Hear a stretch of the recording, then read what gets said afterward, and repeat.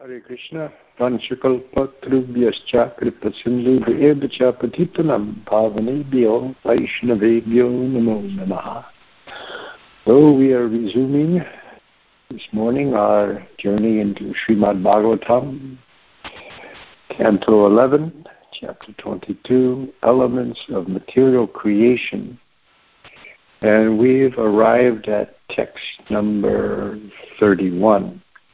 Before going on to that text, I'll give a little background.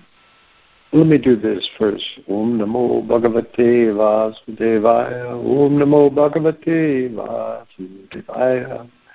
Om Namo Bhagavate Vasudevaya. What has happened in this book,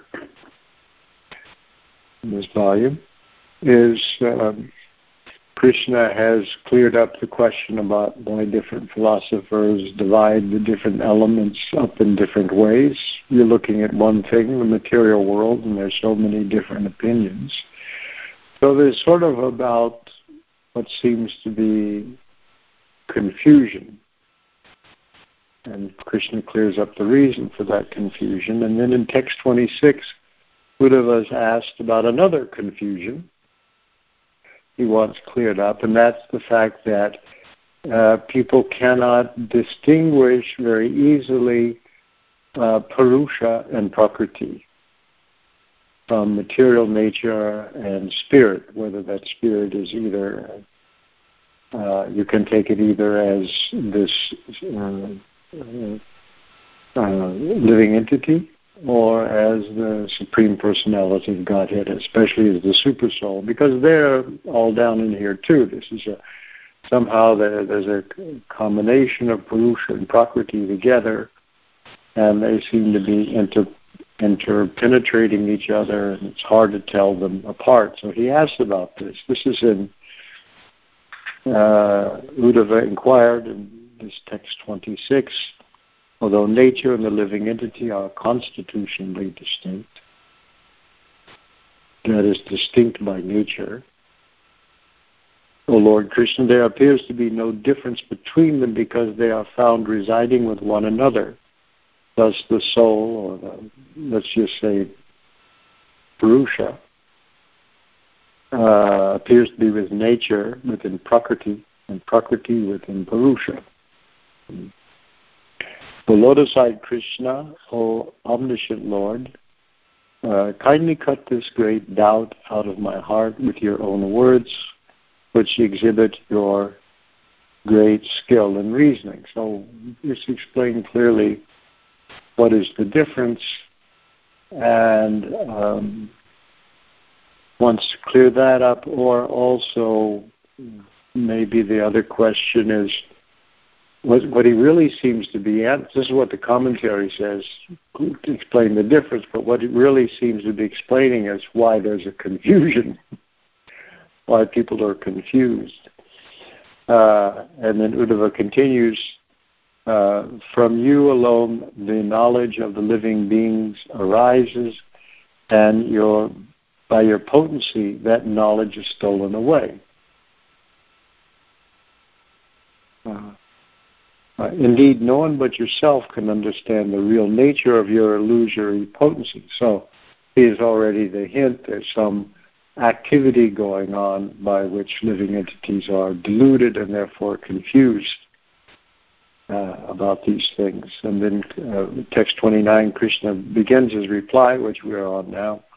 The Supreme Personality of Godhead said, O best among men, material nature and its enjoyer are clearly distinct.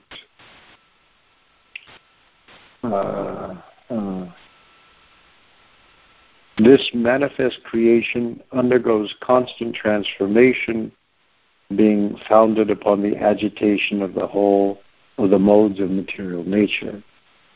So this Vaikarika, this being subjected to change and transformation, this is how this sarga, this creation, it takes place. And then in text 30, which we spent all of last class on, my dear Uddhava, my material energy, comprising three modes, and acting through them manifest the varieties of creation along with the varieties of consciousness for perceiving them. The manifest result of material transformation is understood in three aspects: adhyatmic, adhidaivic, and adhibhautic. So now we have the beginning of why there's difference of, again, the idea of difference of perception. Here again, different living entities see things in different ways. Because there's varieties and varieties of consciousness. So the whole result of this bewildering prakriti, the whole system is this adhyatmic, adhidaivic, adhibhautic, and we went through. Remember the last time. We went through the second canto, passages in the second canto, where Prabhupada discusses them pretty thoroughly, and they're already mentioned up. Also Jnana Shakti, Kriya Shakti, and Drovya Shakti, and different kind of powers. And if you have our little chart here, they show up right here as goodness, manifestations of goodness, passion, and ignorance in different ways here when ahankara divides into these three. And this system really gives a way of looking at things that, as Prabhupada says about this in this comment on 2.5.19, he said, by the covering power of the material energy, the material scientist cannot look beyond the material causes, but factually behind the material manifestations, there are adhibhuta, adhyatma, adhidaiva actions which the conditioned soul in the mode of ignorance cannot see. When they says beyond the material causes, that means just the superficial causes that you see, but otherwise there are these powers, which includes the controlling deities. It's personal. The modern world underwent a process which the German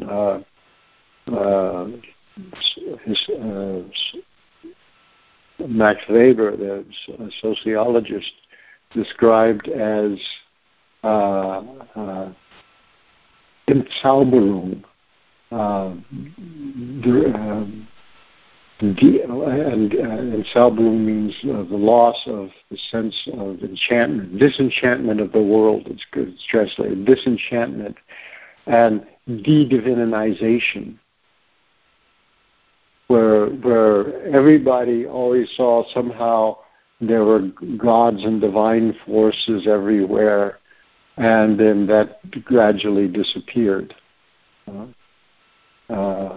And now we look on this as fiction, that the human race up until the 18th century was kind of in its cradle time, and like little children made up little stories, but now we're grown-ups, and we know there's just nothing but dead matter for us to manipulate. So Prabhupada, what we're aiming at in Krishna consciousness movement is the re-divinization of the world. I mean, it is just bringing that back to human consciousness. So these are the categories for understanding. And now here we now go on with text 31, where Krishna continues to, now he's illustrating this. Before he says there are these three these three factors, you can say, or three underlying structure that's not evident to everybody. And now, so now we get to 231 where he is describing them. I'll read 31 and say, Jigrupamarkam Rapu Atra Randre Parasparam Siddhyatiya Swata Ke Atma Yarisham Aparo Yadadya Swayadagutya Kila Siddha Siddhihi. A particularly beautiful verse, actually. So it's translated here, sight, drik, sight, visible form, rupam, and arkam vapu, sight, visible form, and they reflected image of the sun within the aperture of the eye. We'll go back and explain that a little bit. Arkam vapur atra. Arka is a name for the sun. Vapu means body. And in the eye, Randra. Randra is a hole, but here it means the hole, the eyeball. So the image that you see, it's not the sun in the eye, but it's like they call it reflected, but it's the visible form. It's what you see. Okay, sight, visible form, and the reflected image of the sun within the aperture of the eye, all work together to reveal one another. But the original sun, standing in the sky, is self-manifested. Similarly, the Supreme Soul, the original cause of all entities, who is thus separate from all of them, acts by the illumination of his own transcendental experience as the ultimate source of manifestation of all mutually manifesting objects.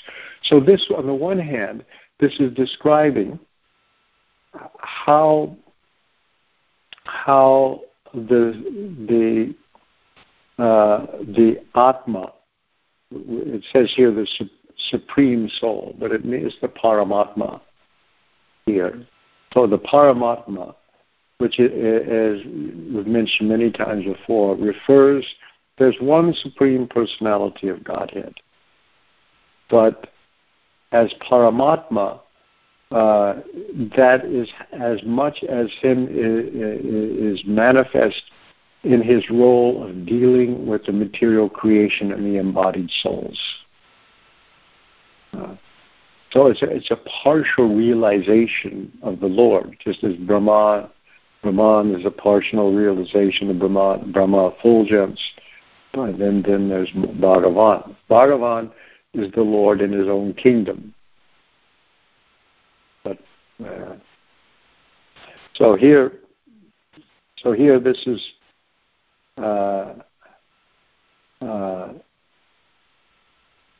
so there's these three things, and you can see in the word for word, drik, the function of sight, and this is adhyatma.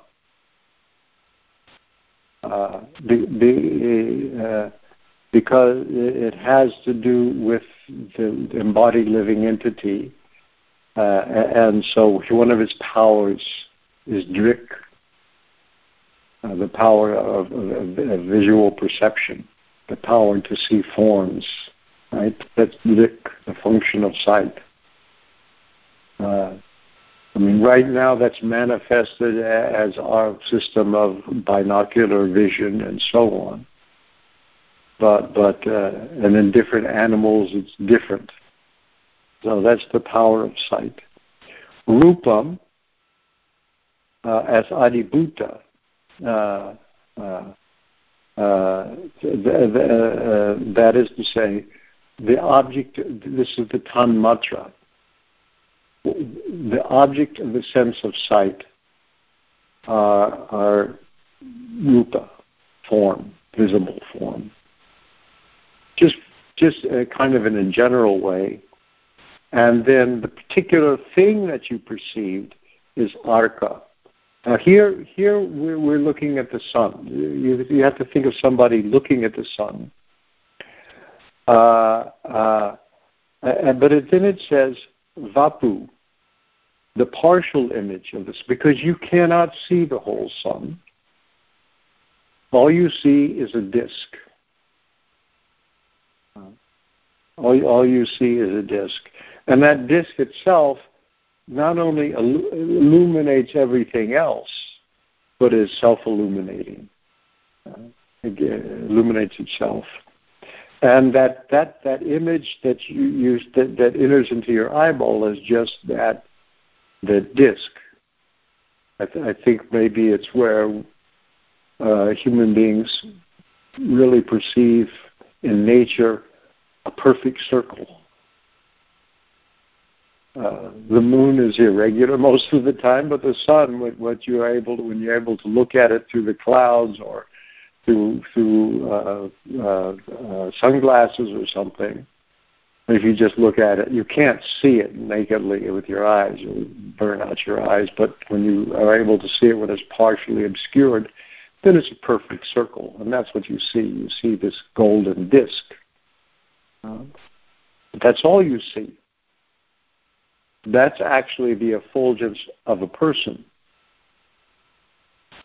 who's the Adidaiva, who actually controls your vision and is the Lord of vision. Not only is partially an object of vision, but the Lord of vision. And so you kind of see, as object of vision, you see a little partial image, but that partial image.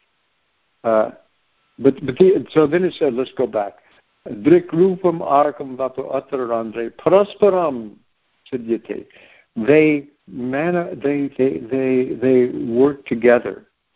It says here. They translate siddhyate, cause the manifestation of each other. They work together like this. These three things are working mutually in a network of these things. So whenever you see, there's a deity involved. Whatever you touch, taste, smell, move your hands, evacuate waste, whatever, there's a deity involved. In fact, the whole cosmic structure is working to make it happen. So that means my body, which looks like it's working autonomously, isn't. It's wired in. So this is the example. Similarly, so it says, so that these are working together. But the sun itself is swataha. It's self-luminous. It itself. The sun has to shine on something else for me to see it. But there's nothing that has to shine on the sun for us to see it. So it's independently lit up.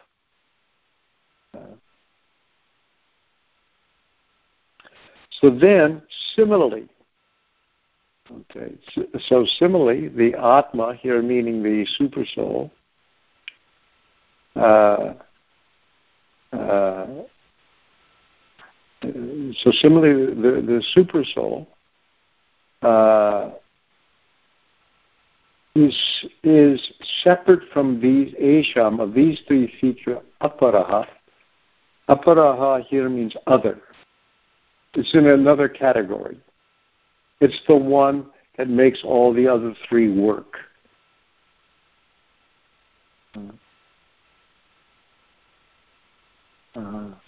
but yet he's not. He's transcendent. He's separate from them. And the way it's translated here, he acts by the illumination of his own transcendental experience. That's how it's.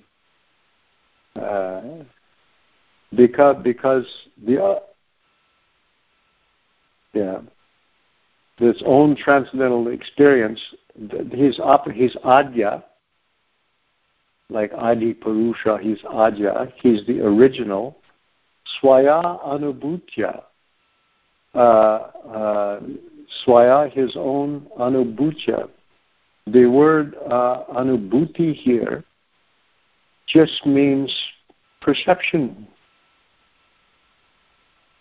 His own perception. It kind of refers to knowledge from any other source than memory.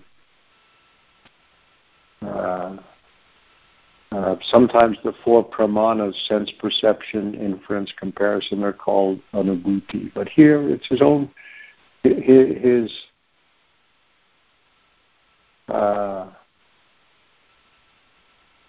so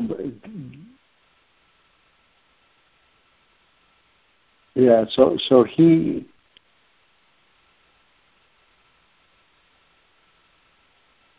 since his own independent perception. It's like we see things that are already there. Krishna seeing them makes them be there.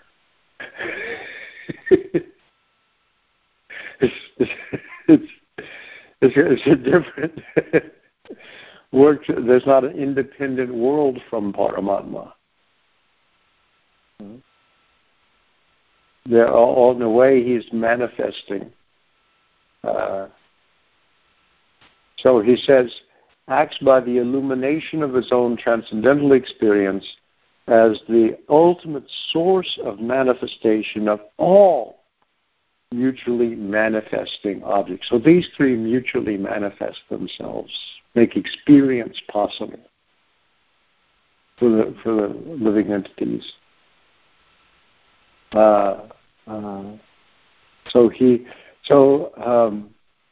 Bhanuswami has a somewhat simpler translation. Again, it's based on the commentary of Vishwanath Chakravarti Thakur. He says, where he translated is the I, form, and the deity of the sun mutually depend upon each other to fulfill the functions in the gross I.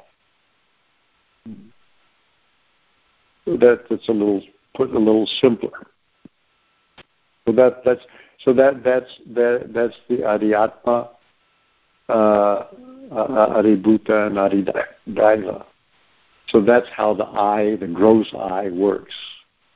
The gross I is the gross form of our powers of seeing.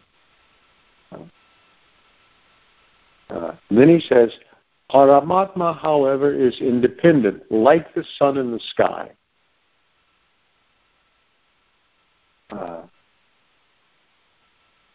Since Paramatma is the sole cause of the three factors, is different from them as their cause, and is the revealer of all three, since he is self-revealing. That kind of unpacks it a little bit. That's this translation.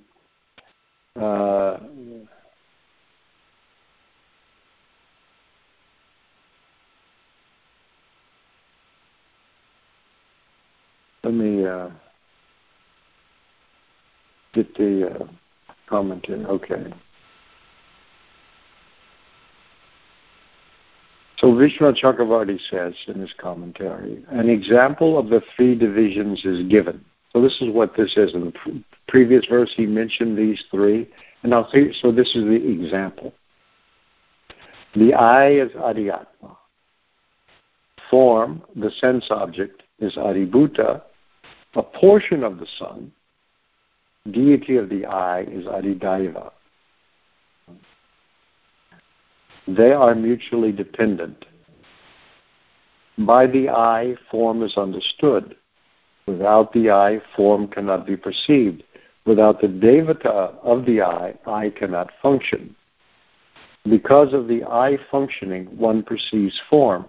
In this way, the three are interdependent. Paramatma is independent, however. Like the sun which exists in the sky, since Paramatma is the one cause, adyaha, of the three items, since it is different, aparaha, from them, and since it manifests the three items, because it is self-manifesting. Thus the Lord is different from Prakriti because he is independent, one alone, and the manifester of all other things. So this is the answer to the question.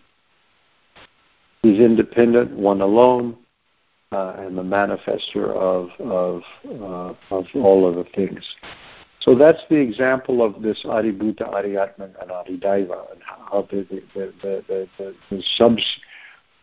it's how the material world is working, but material scientists don't see it because of the prominence of the mode of ignorance. And really, if you want to be the controller of material nature, it's very convenient to get the gods out of the way. If nobody's running thing, God or the gods, both, if nobody else is running thing, then you can take it over and run it yourself. And therefore, this is a God project. Well, most of material science is to predict and control material nature. And that's what everyone's trying to do. And where it's got us right now, in a sense, it seems to be a very dangerous place. Because everything we do to control it turns out, there's more going on than we thought. And then we want it. So, like the big thing now is, what are we going to do about global warming? Well, there's two solutions. We can say, okay, we got to let nature heal itself and kind of back down on our controlling and have basically local self-sufficient, basically Prabhupada's program, and work in harmony with the established system. Or we can fix it. And there's plans afoot by having gigantic Venetian blinds in space, by releasing gases in the upper atmosphere that'll help block the sun, sulfur, all kinds of different things to fix it. Which, if experience is any guide, will then create more problems that we didn't think about. So this is our state now. So this is the function that's actually going on. So that's he says this is the example because when we get to the next verse. Let me read a little bit of the BBT purport here. They explain it. Form is recognized by the function of the eye, and the eye's function is understood by the presence of perceivable form. This interaction of sight and form further depends upon the presence of light provided by the demigods, whose service of universal management depends upon the presence of those who are to be managed, namely the living entities experiencing form within the eyes. So again, they're just saying, explaining it in different words. Thus, the three factors, adhyatma, representing the senses, such as the eye, adibhuta, the sense objects, such as form, and the adidaiva, the influence of the controlling deities, exist in an interdependent relationship. The sun globe itself is said to be self-manifest, self-luminous, self-experiencing. It does not share the interdependence of the senses and sense objects, although facilitating their function. Similarly, the Supreme Personality of Godhead facilitates the interdependent experiences of all living entities. And then it goes on to give a bunch of examples. So that's, it is an example. It's using this example of the controlling deity of sight to first show the interdependence, but the sight's used particularly because this, you can see how the sun by itself is not dependent upon anything for revealing itself. So now, text number 32. You notice this is an interesting little text because it's just one line in Sanskrit, two padas, and it's back to the shloka meter, the Anushtup shloka meter. Evam tvaradi sravanadi chaksur jivari sadi nachitta yuktam. That's it. All of a sudden you get this really short verse. Similarly, evam here means thus or in the same way. Twak adi. Twak here means the skin or the sense of touch. Adi, and so on. Adi is etc. Adi means beginning, so that list of things beginning with twak. Like that. So here, twak adi, and then the word for word, the skin, the sensation of touch, and I see, I'm sorry. Here it is. When they say twak adi, twak, they mean the skin and the sensation of touch and the demigod of the wind. So now we're going to, I'm sorry.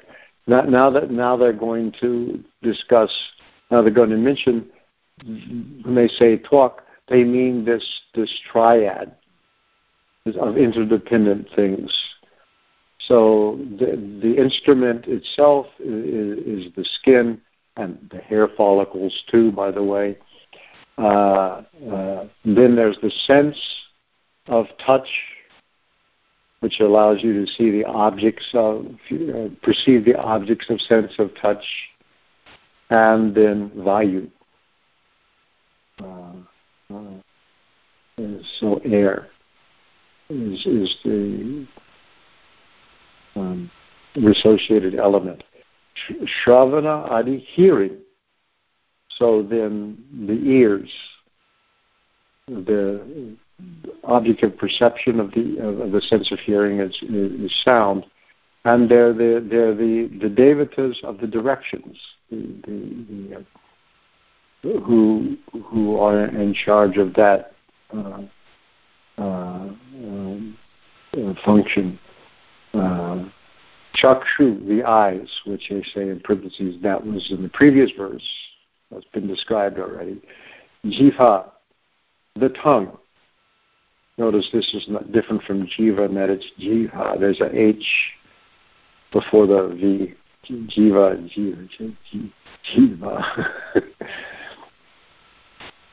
So the tongue, the sensation of taste, and of course that taste, your mouth has to have moisture in it, and therefore the deity of the water, who's Varuna. Then nasa, the nose, sensation of smell, the Ashvini Kumaras. Cha also, chitta yuktam, along with chitta. So there's a big purport in the word for word. That's why it's good to pay attention to all these aspects here. Chitta, which has a variety of meanings. So implying not only conditioned consciousness, together with the object of that consciousness and the presiding deity Vasudeva, but also the mind. So chitta can also refer to the whole subtle body.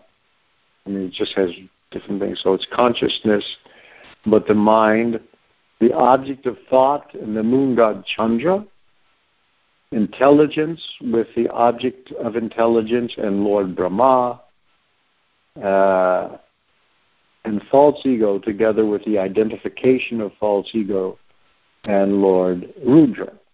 So this whole thing, ahankara, buddhi, and manas, as well as chitta, which here in this context means contaminated consciousness. Now this is kind of interesting here. So I have a little research on this one. Similarly, the sense organs, namely the skin, ears, eyes, tongue, and nose, as well as the function of the subtle body, namely conditioned consciousness, mind, intelligence, and false ego, can all be analyzed in terms of the threefold distinction of sense, object of perception, and presiding deity.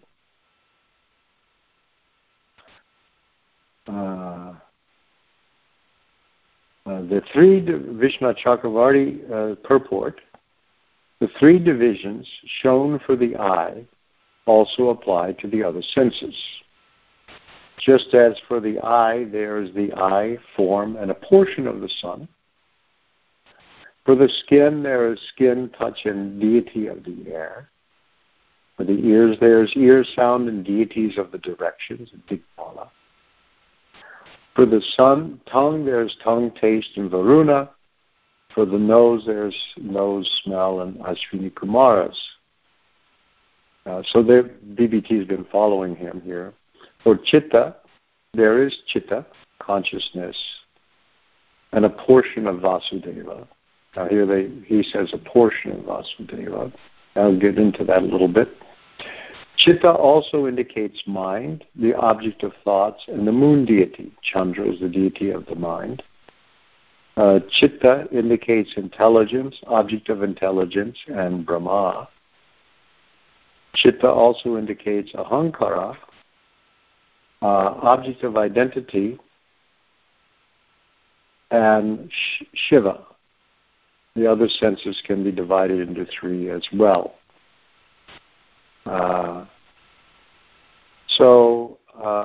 Then I looked up something else because I remembered that these deities we have here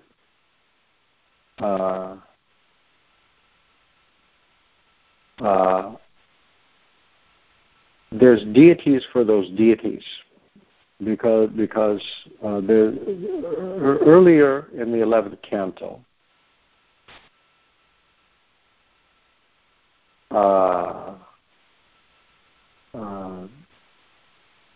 there's been a description of the presiding deities, that Vasudeva is the presiding deity of consciousness. This is 11.3.16 purport. The presiding deity of three divisions of false ego is Shankarshana, where here it says Lord Shiva.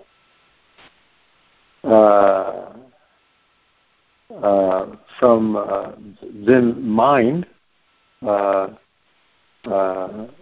the presiding deity is Aniruddha. And for intelligence, the presiding deity is Pradyumna.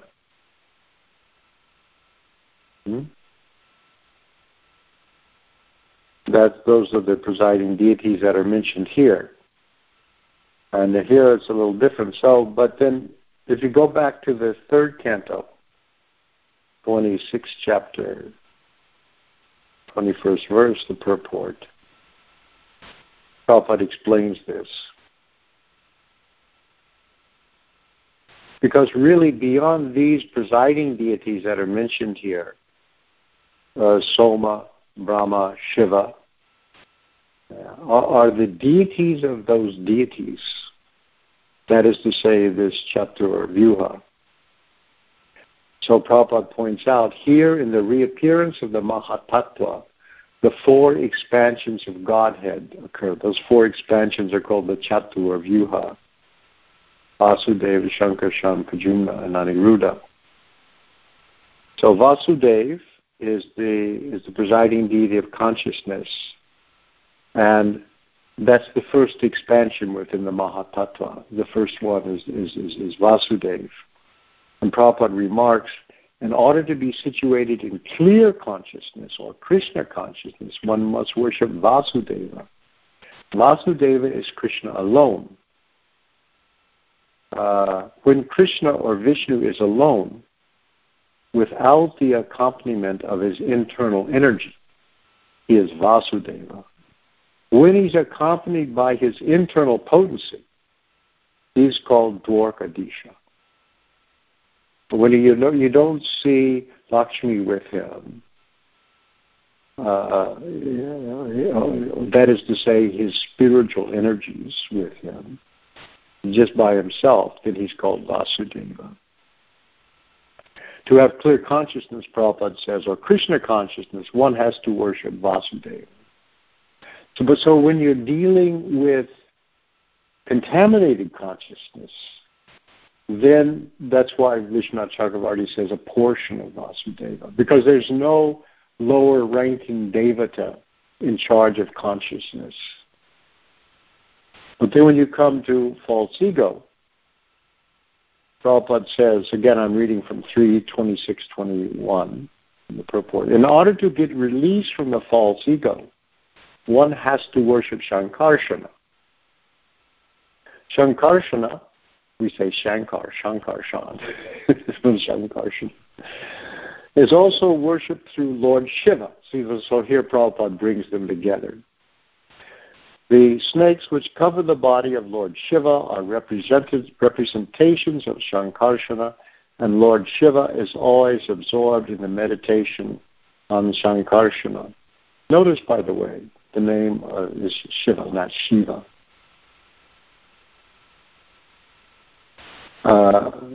You hear all over the place people say Shiva.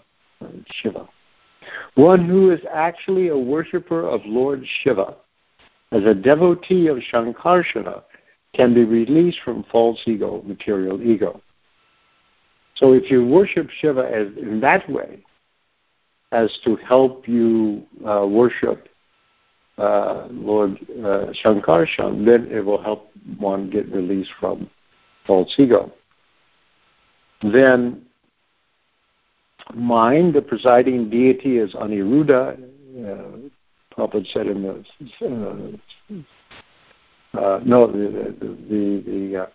the purport to this 11.3.1 here, the presiding deity is Aniruddha.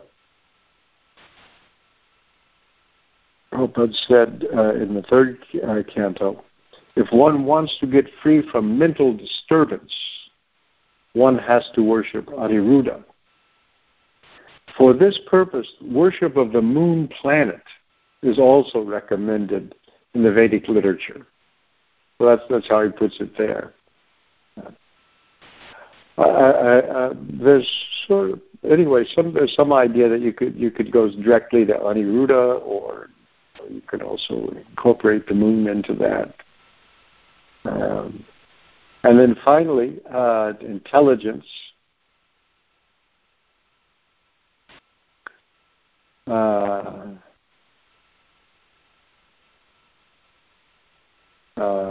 Because so here in our little chart, you're up here in this level. False ego has manifested. Right? The time energy has zapped the Mahatattva. Then the first thing that shows up is ahankara. And then ahankara, as such, just as this false ego in general, that has a presiding deity, Shankarshana, or also the Lord Shiva is that.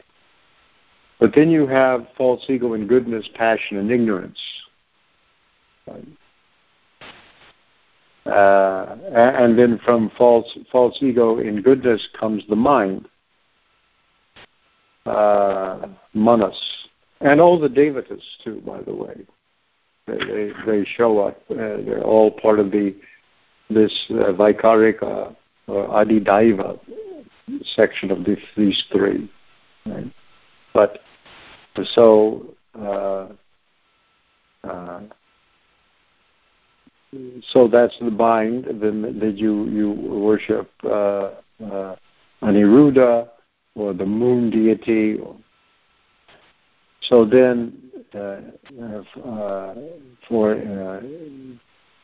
intelligence, which from Taijasa, from false ego in the mode of passion, comes intelligence. The presiding deity is Pradyumna, and the 5 working senses, the 5 knowledge-acquiring senses, with their various presiding deities, all come out of this intelligence, knowledge-gathering senses, active senses, and actually prana, too, actually is taken as a subtler form of the life air. So Prabhupada says, to be fixed in one intelligence, one has to worship Pradyumna, who is reached through the worship of Brahma, because they mention here that Brahma is in charge of that. Thus, when I read this, I thought, wow, because you see this in Vishwanath Chakravarti's purport, and also it's incorporated into the word meanings here in this. So I wanted to check it out. So that's how their Prabhupada coordinates the Chaturvyuha along with a particular lower level presiding deity. But it's interesting that there isn't any lower level presiding deity with Vasudeva, because it's consciousness, and so all Vishwanath Chakravarti Thakur says is a portion of Vasudeva for this chitta, which here is considered as. And once false ego occurs, then consciousness is no longer pure; it's contaminated consciousness, because pure consciousness is Vishuddha Sattva, which means Sattva without any association at all of passion or ignorance. And that means in pure Vishuddha Sattva, the spiritual state, in that condition of existence, there's no coming into being and there's no going out of being. Therefore, there's no time as we experience it here, which brings that about. And we have to stop now. I was hoping to get a little further. But, so we will pick up again. So the next couple of texts, 33 and 34, will conclude the answer to Uddhava's question that he asked in 26, 27, and 28 is his statement there. And then, after that's satisfactorily concluded, then Uddhava will ask a few other questions. Sounds like a real change of subject. The course of those diverted by fruitive activities. And Krishna will spend the rest of the chapter on that topic. So that's it for today. Now let me answer any questions, or if you have any questions or comments, I'll switch my phone over.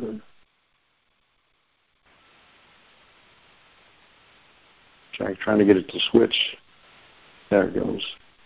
On speakerphone, so everybody can hear. Anyone who calls in on the conference call by pressing *6 will come in over the speakerphone.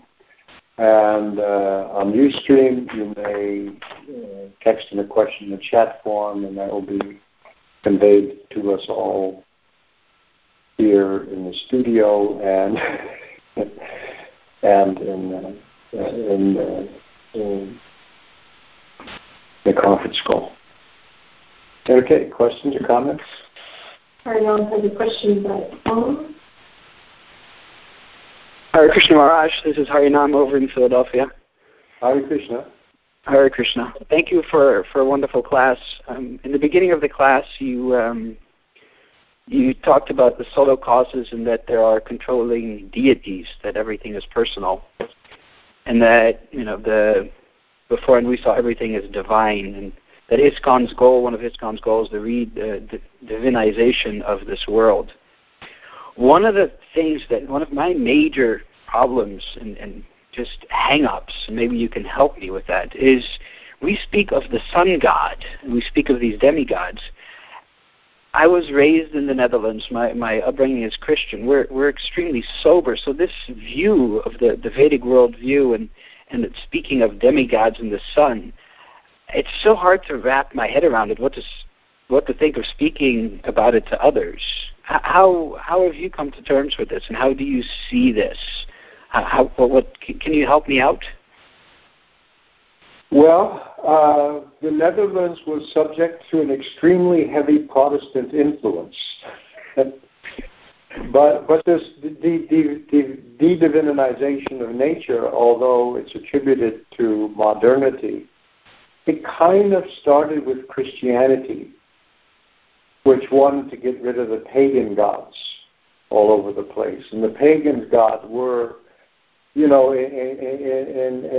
the Greece and Roman view of things, every little stream, every little grove, every little, and in the pre-Christian religions of Europe, also there were living beings all over the place.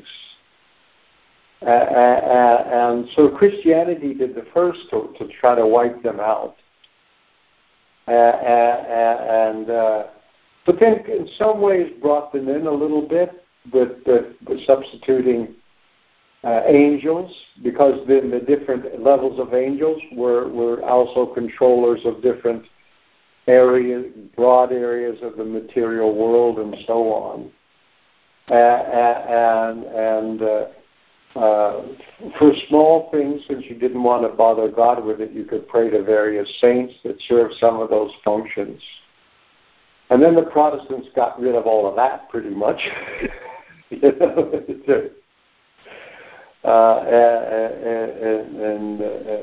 so on. So it's a long history, actually. It goes back that way. And when Prabhupada explains the Vedas, we have, as far as I can see, being transmitted to us a worldview that's older than Christianity and older than all these. And then Christianity just increased this impersonal, making things more and more impersonal. Modern science just built on that job that was done by Christianity, and because the Christians thought, even the idea, I've explained this before, that the world might really be God's energy, was rejected, because that would make it too close and then too much like paganism to say that there was something divine about nature. And once it gets to be once the de-divinization is complete, the other thing it does, it makes it available for human use and enjoyment, completely independently of God.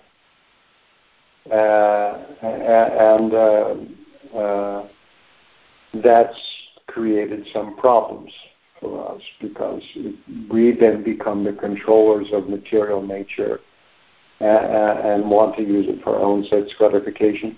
And we've got no idea what we're doing.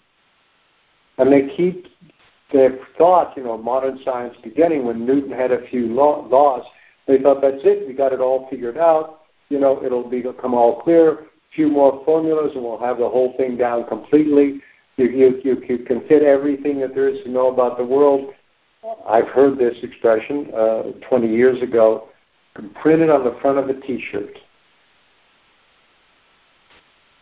But that idea that people are going to go, wow, it's much more complicated than we thought, and the more we look at it, the more complicated it is. And then you got to have the idea that somehow or other it's reasonable to think that this whole complicated thing just came from zip. It just happened by accident. When every mathematician who looks at it can understand that that won't work. It's just not possible unless you've got, Well, that's why they have to now say, posit multiple universes. So this can be like we happen to live in the one, there's a billion other universes where nothing happened, but this just happens to be the statistically anomalous case that we live in. That explains it. Okay. What's happening. Anyway, but so all I can tell you is, you have to get over it. Your past experience, your Dutch practicality and so on. But the idea of there being devas and people worship what was substituted for devas. Then became sports. The people worshiping other people anyway. Sports stars, not the real Madonna, but the Madonna from California. The Marilyn Monroe, the movie stars. There was, and stories about them, and they live in this Valhalla called Hollywood. Where they engage in there. That sounds just like the Apsaras and all that stuff. It comes back in another form, and you might as well worship the real ones. That's what I can say,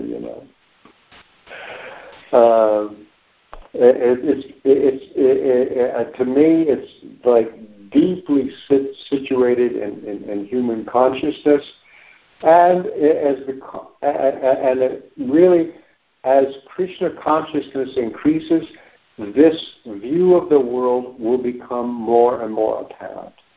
So now you can say, okay, I can't see it, but I accept that it's there.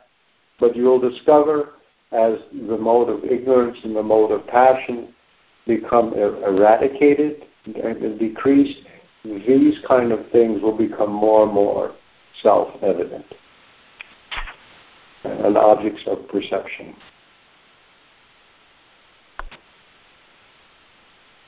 Thank you, Maharaj. Okay. Thank you. Haribol. You're welcome. Okay, Dinesh has a question. Is time spiritual, and is it part of Adidaiva? Time itself is contaminated by the mode of material nature. Do we have triad for time also? I remember time is a representation of Sudarshan Chakra of the Lord. Yeah. Good question about time. It's not considered to be, it's not mentioned as one of the elements, but it is the mixing factor. It's called the mixing factor.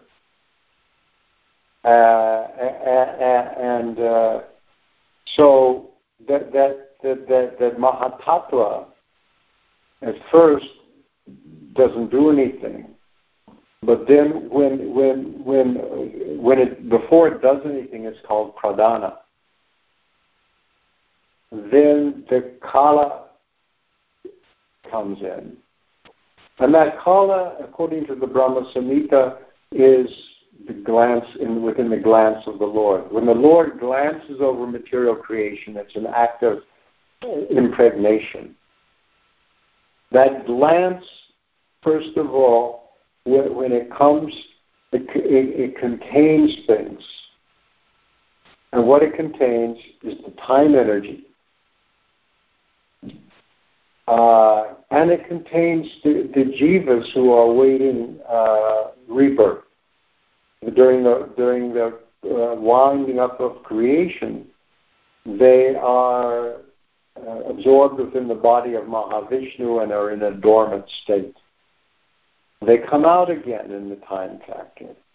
And so when he impregnates grants material nature, puts the jiva, energizes the pradhanas into mahatattva, and then this false ego, the lord of false ego, is Shiva. But Shiva also becomes then the personification of that time energy also. He's manifest that way, as that, or rather not the time, but that glance described in the Brahma Samhita. It's not just the time energy, but that glance is Lord Shiva, because. And in that sense, all of this is an aspect of the Lord. But Lord Shiva, in this way, he's a borderline personality. There's on the one side of the line, he's Sadashiva, and is a form of Mahavishnu. On the other side of the line, so that same Shiva is transcendently located. But then when he becomes intimately associated with material nature, which is depicted as a sexual union when impregnating them, and of course Lord Shiva is the god of male procreative potency, then Prabhupada says, Bhaktisiddhanta says in the commentary in the Brahma Samhita, that when he is no longer available for ultimate redemption in that form of Lord Shiva. He takes on the aura of an independent deity, but he's now associated intimately with material nature. And as Prabhupada said once, Krishna he's intimate with his internal potency, with Radharani, with Lakshmi, but he's not intimate that way. It's always he looks at her for a glance, from a distant glance from far away. But then glance then is also becomes concretized as Lord Shiva, and that in that way is all the living entities come impregnated into Durga, and that Durga is then a reflection of the internal spiritual potency. She's a reflection. So that glance, which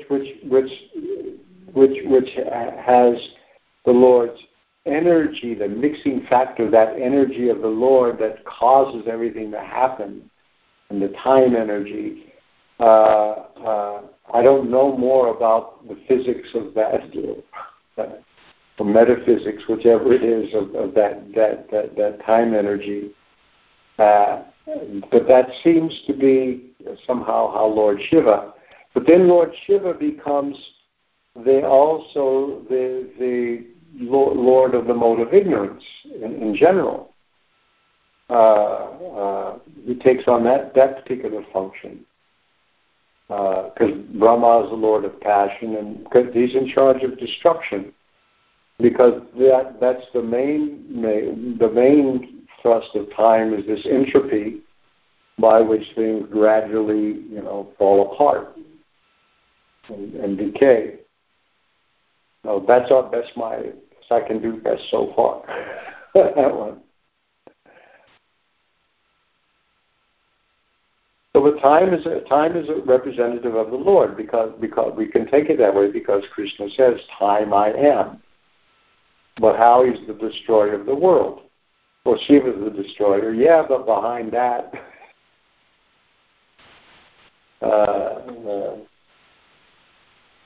time I am, I've come to engage all people, and then you see, Krishna in that form, which is very frightening to look at, and a little off-putting. And what we learn from the Bhagavad Gita, you may see devastation, you may see that destructive aspect of the Lord. But so Arjuna says, "Show me your four-handed form." So you know that behind that terrifying, off-putting,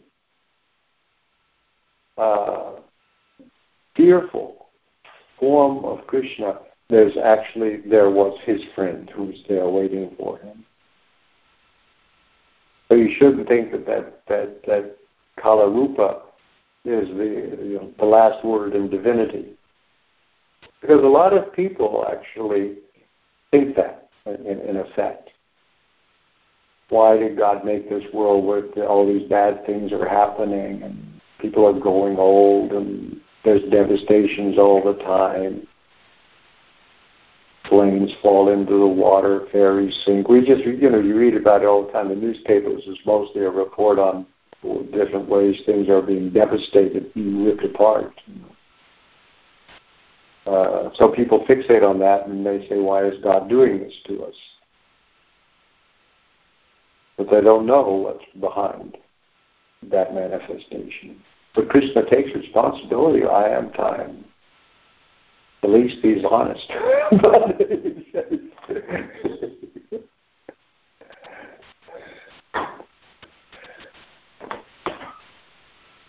Anything else? Okay. So we're good for next week, right? So therefore, next week we will take up with text number 5. Another question came through. The next asks, should we worship Aniruddha, Sankarsana, Pradyumna, and how to meditate on these aspects of the Lord? What are their forms? Vasudeva, we worship Vasudeva Krishna. There's descriptions in the Bhagavatam about them. But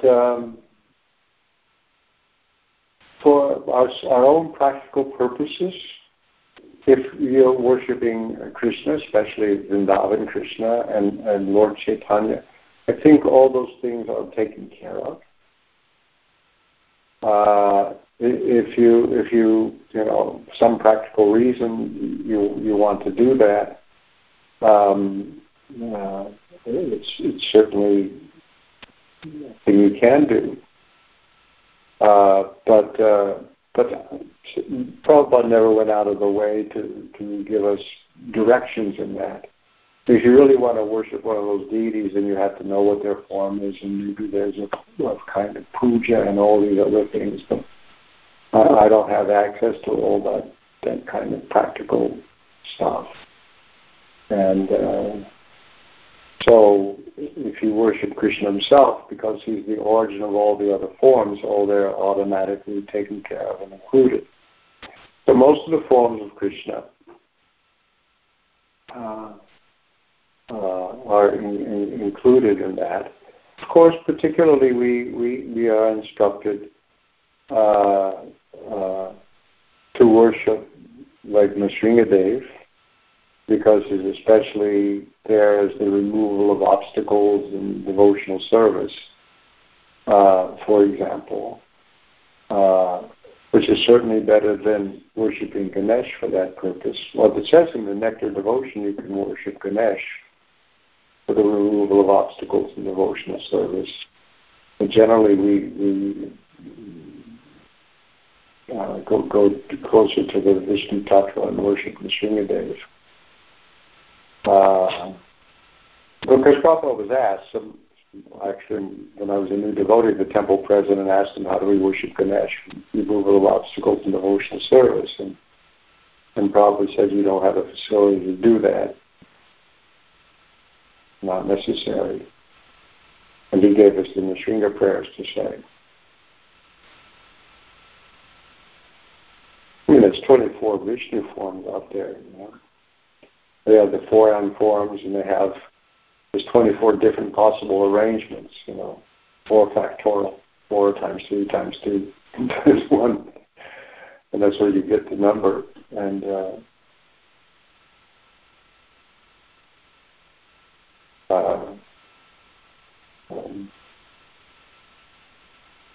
so we know they're there.